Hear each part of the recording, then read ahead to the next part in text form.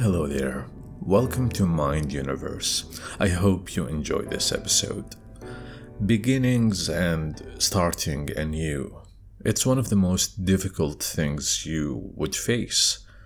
There are many struggles, problems, and hurdles that you're going to have to confront and get over when you are starting. Now, it is the case when you are starting something for the first time, meaning you have not done this thing before. Let's say it's a new job or a new craft, a new skill that you want to learn. Or if it's something that you have been doing for a while, but then you have stopped, and when you are getting back to it, it's still considered a start in a way.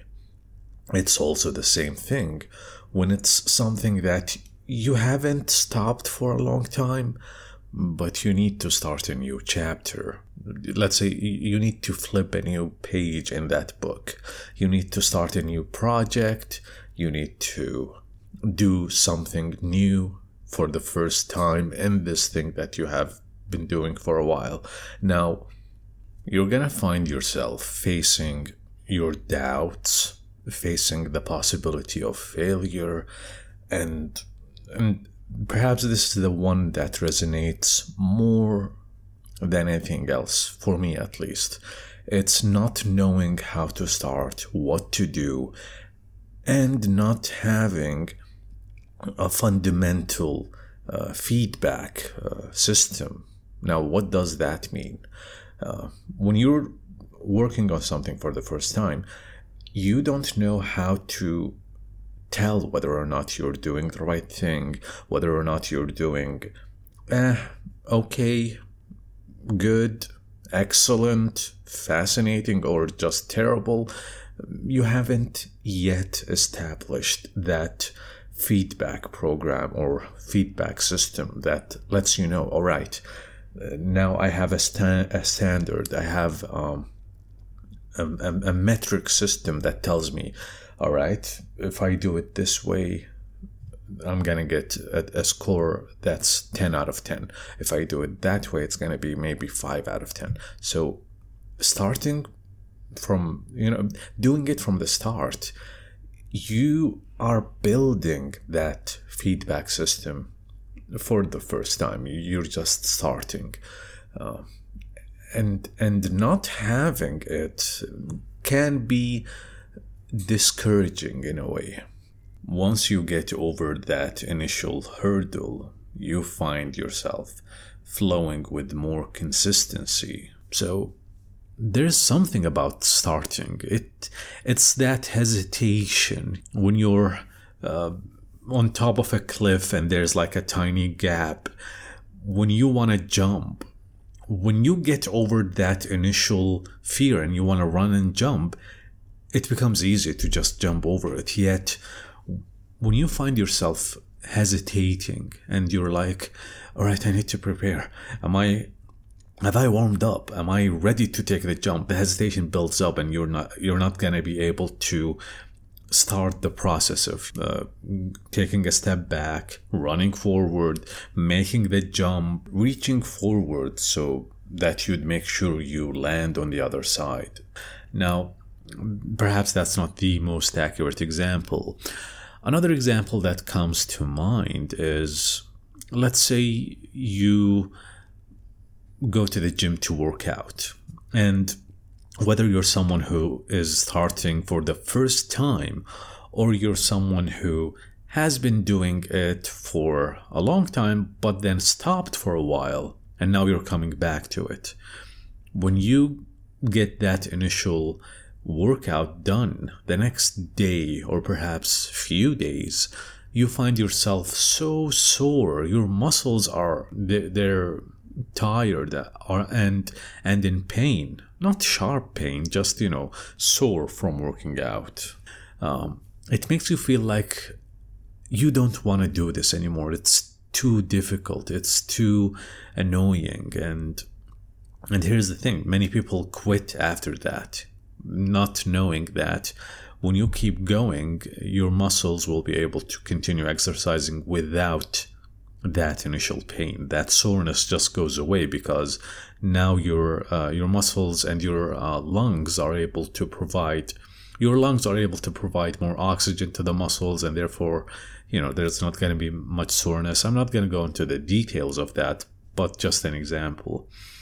Another thing could be over preparing when you want to start something, or just for the example of things that you are redoing when you want to restart them. You find yourself over preparing, over focusing on the tiny things, seeking things that will give you a boost. Maybe there's a shortcut, maybe there's a way for you to cheat and get a quick jump so that you can jump quickly into the midway and keep going.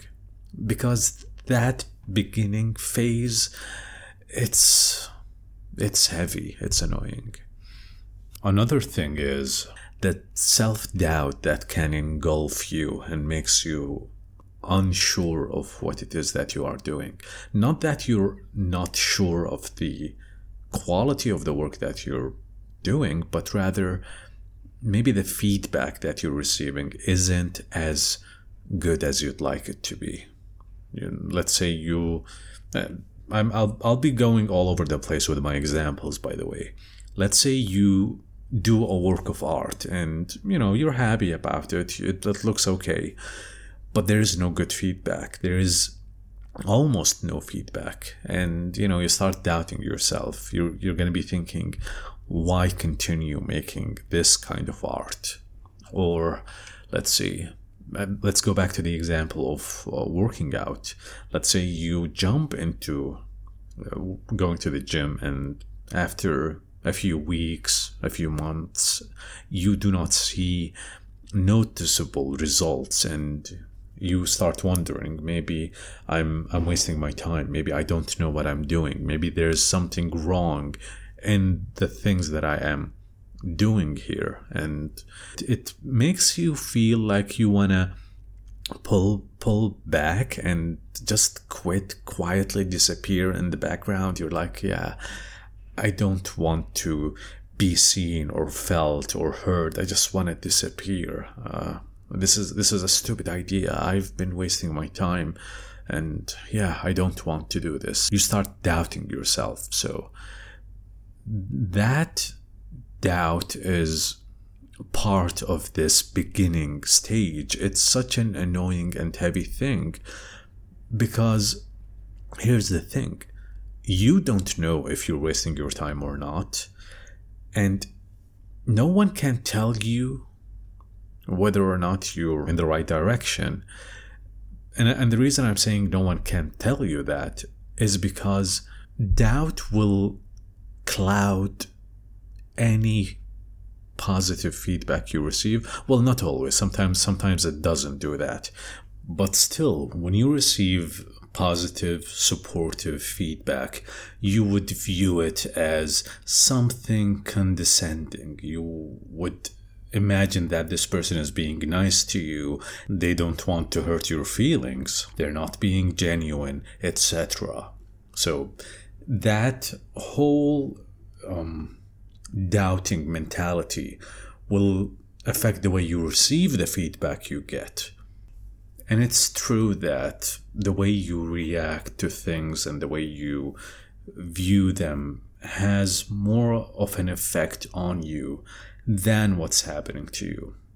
That's not true in extreme cases, but it does bear truth. The way you receive things, the way you react to them, the way you think of them affects you perhaps more than what happens to you. And there are many examples where this rings true. Let's say your boss calls you in and they say that you haven't done an adequate job this month and you will be receiving a cut in your paycheck.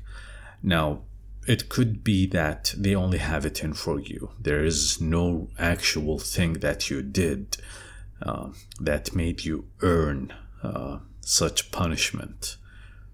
You could get upset. You could make that event that happened affect you so negatively that the rest of the day is ruined, or you're feeling so badly that you start hating yourself or hating your life, etc.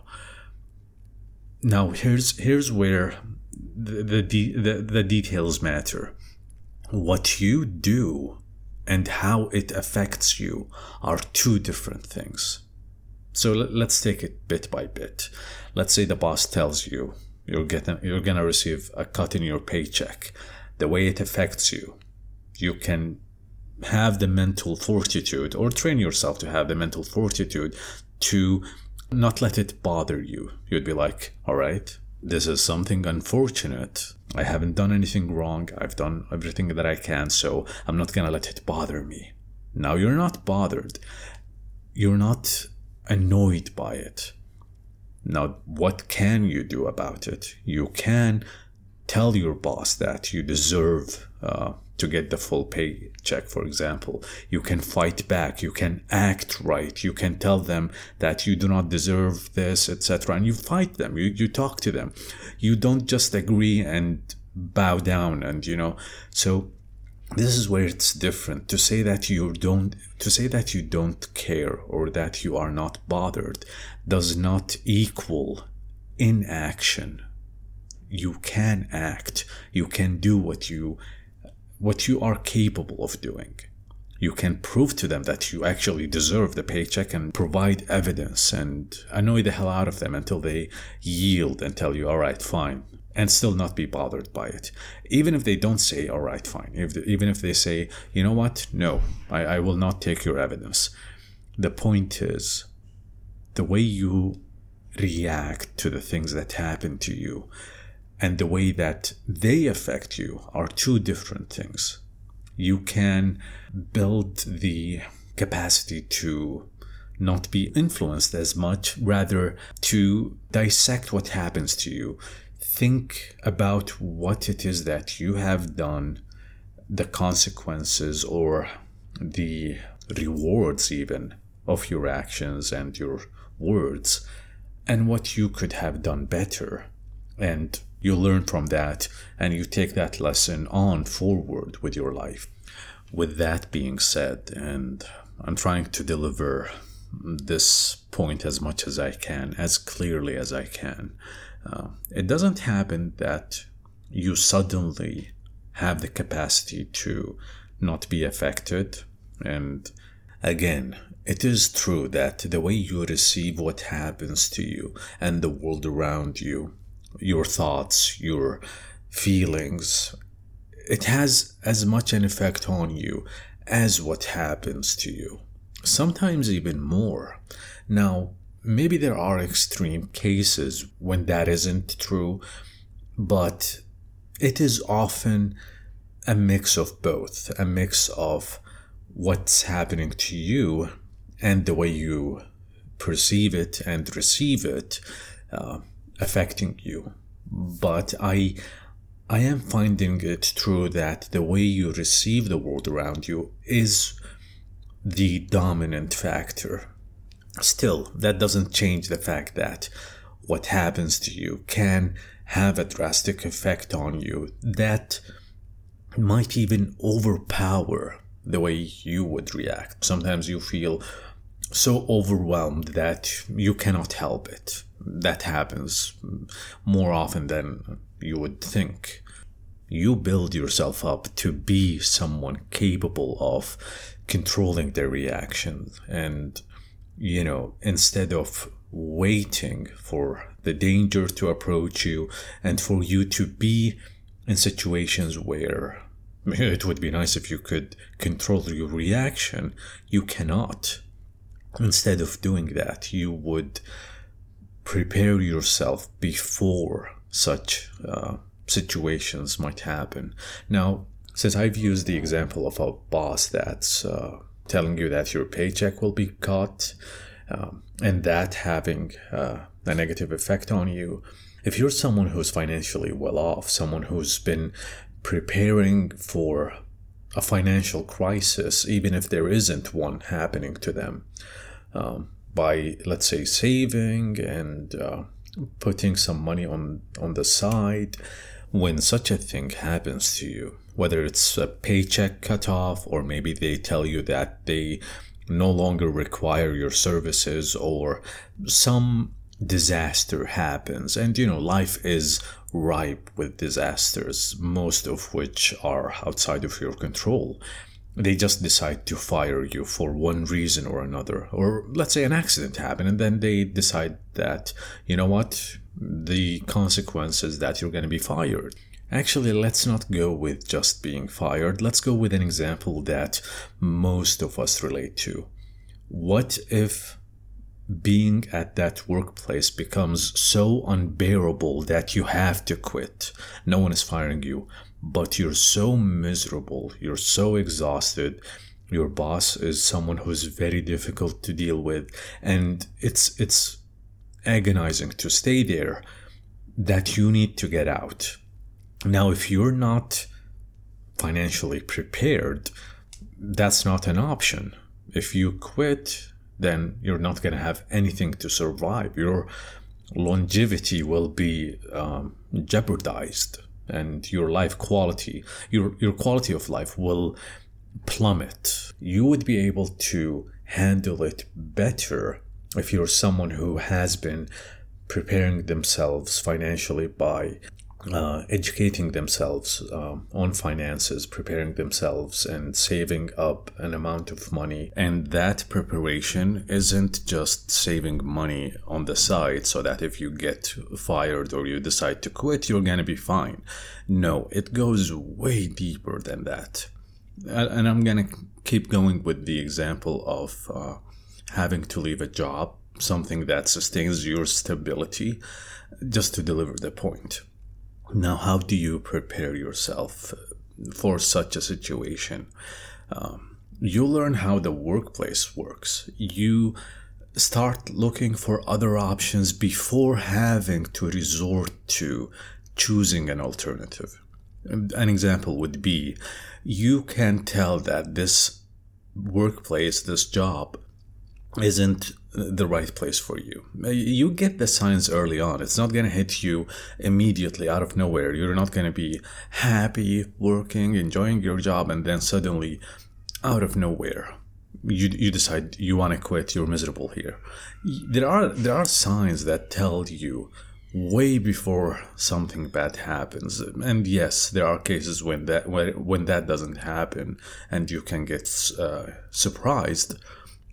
But it is often the case that if you pay attention, you will see the signs. So you can tell that this isn't the right place for you.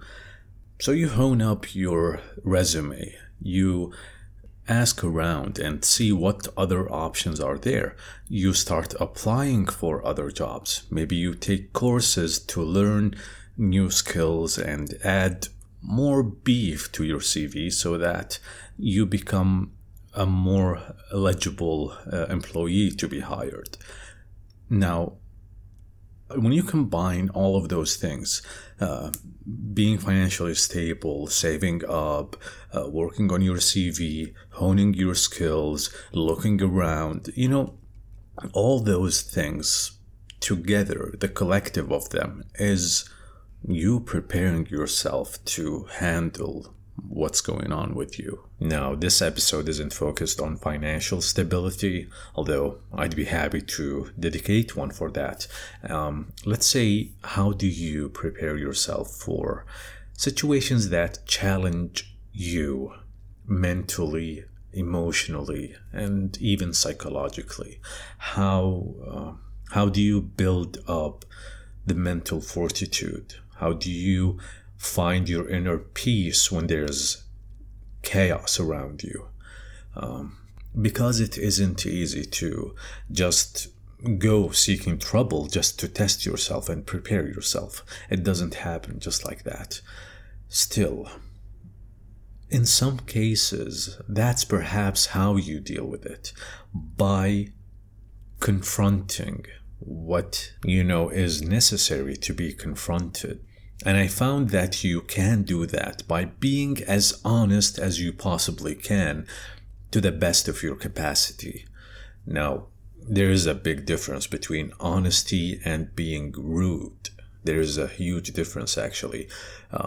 Rudeness and being mean can have a guise as being honest. Someone who's rude can say, well, I'm just being honest, but they're being harsh, very harsh. Even if their statements do have truth to them, they're still personal, and you can sense that there's an opinion mixed with the fact, and it's not just a pure factual statement. That's part of the element of being rude and mean. It's also driven by motive. So they're not just stating it to state the fact. No, they have a desire to cause harm in a way.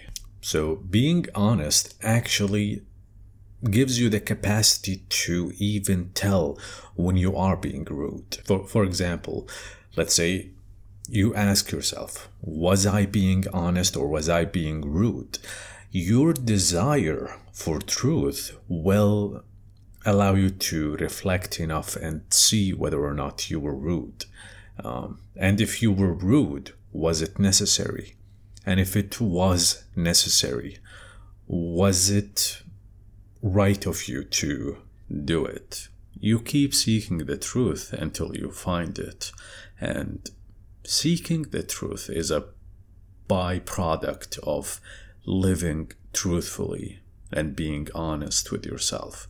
And when you adapt that mentality, maybe it isn't always easy, but it becomes easier for you to notice these things, to be able to call yourself out if you ever need to assess what you've been doing or what you're saying.